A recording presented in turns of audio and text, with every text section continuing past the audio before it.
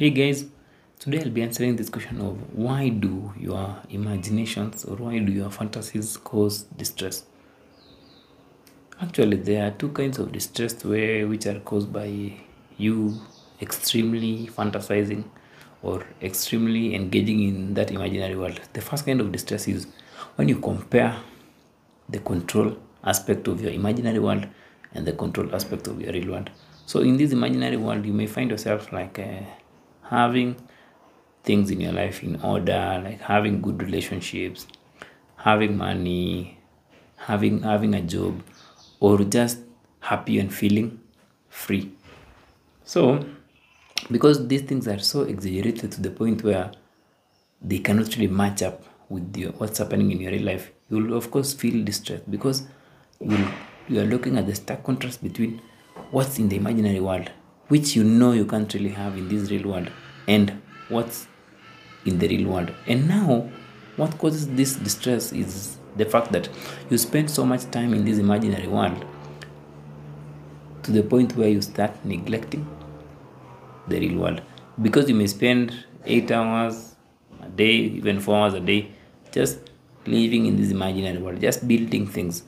And just know that the more you build things in the imaginary world, it's like you are destroying something in the real world, because the time you are using to build something in an imaginary world or in your head is the time you could have used to build something in this real world.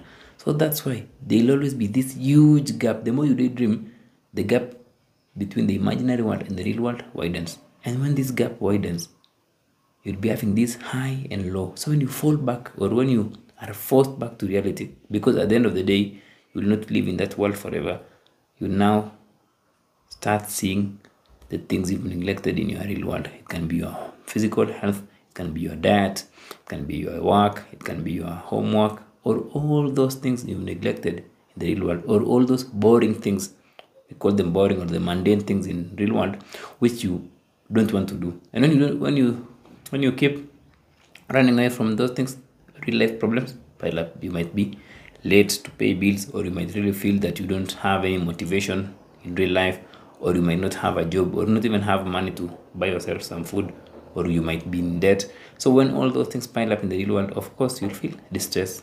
So the distress is caused by the fact that you are concentrating so much on an imaginary world which is in your head, and neglecting the real world which is in front of you, which you must come back to after that long daydream.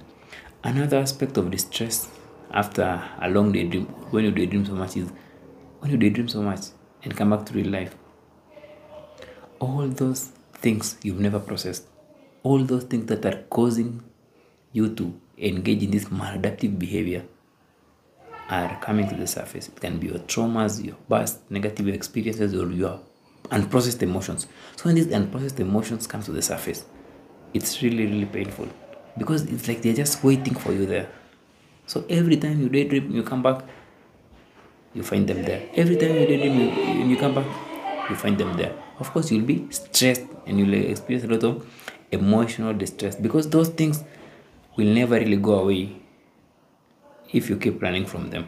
They'll just be piling up and piling up to the point where it gets so distressful that the daydream will not even serve you anymore. And that's the point where people reach and say, like, I want to stop this now, because the emotional distress in real life has become so high to the point where the daydreaming as a coping mechanism doesn't even help anymore.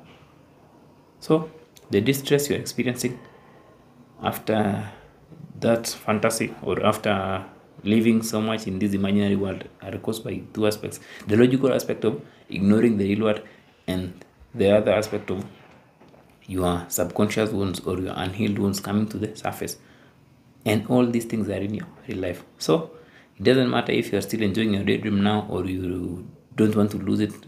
Just know that the more you engage in it, the more your real life gets distressful, or the more you get hurt in your real life. Hope you found that informative, guys. Always prioritize working on your unhealed issues or unhealed wounds. And it doesn't mean that it will take away your daydreaming. As I said in the past, it will mean that you'll just be able to bring your daydreaming to manageable levels, or you'll be able to enjoy your daydreams at the same time enjoy your real life. That's what life is. Until next time, guys, have a nice day.